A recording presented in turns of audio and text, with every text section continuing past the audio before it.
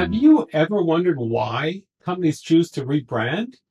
The reasons are fascinating and sometimes as interesting as the actual change in their visual identity. Microsoft, after more than a decade, has changed its logo to one that evokes the new Metro look of the Windows operating system. Here's the old, and here's the current. And here's the question of the day. Why bother? What's wrong with the old? Is the time and expense really worth it? Here's a bunch of reasons to rebrand. First is that there's been a growing difference between what your organization represents and the visual representation of it. Rebranding forces the organization to reevaluate each product, service, marketing initiative, collateral, advertisement, and white paper in a completely new light. It's a Herculean effort, but one that brings even stronger congruency. This reevaluation is even more important benefit of the rebranding. Another reason is your organization is looking to make a break from the past, and the old brand looks, well, old. Another reason, particularly if there have been problems, is that a rebrand signals that the problems have been solved, and it is a new day. Of course, rebranding without fixing the problems can make things far worse. Another reason, you're looking for a reason to reach out to your markets, and rebranding gives you something to say. A fifth reason is this. When a groundbreaking bet the company product is being launched, rebranding the company can amplify the impact of that launch. There's another. A new brand is an internal signal to staff that the organization is maturing. It can also be a strong motivator. So, which of these rationales are relevant to Microsoft? Likely a bit of each, although a few of the reasons might be more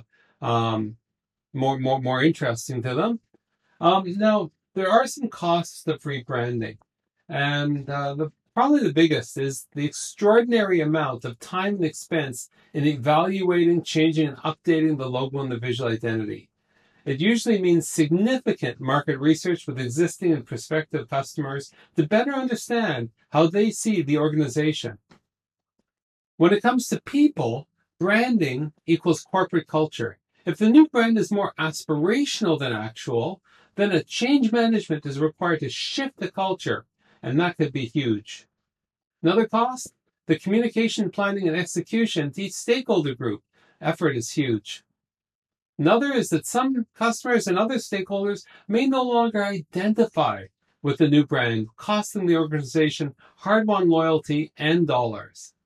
So, did Microsoft make the right call to rebrand? Strategically, yes. They need to establish themselves in the mobile space, and their new operating system supposedly was supposed to do it. But what about financially? Well, Microsoft has a large enough cash hoard that it can do just about whatever it wants.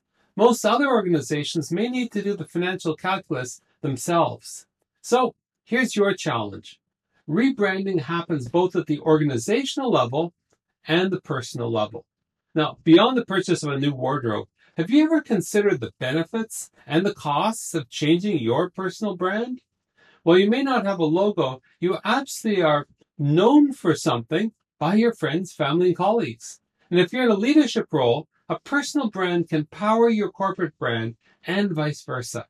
This week, consider whether even a slight shift to either your personal brand or corporate brand makes sense. And another rebranding bulletin. My firm, Pine Tree Advisors, has also rebranded. Here's the old, it's about 20 years old. And here's the new, far fresher, more creative, and more in tune with our culture. Now, I do have an end of podcast bonus, a little bit of logo history. Here are the 3 other of Microsoft's old logos, and times have changed indeed. I'm Randall Craig. I hope this got you thinking, and if it resonates, let me know why and if I can help. Reach out at www.randallcraig.com.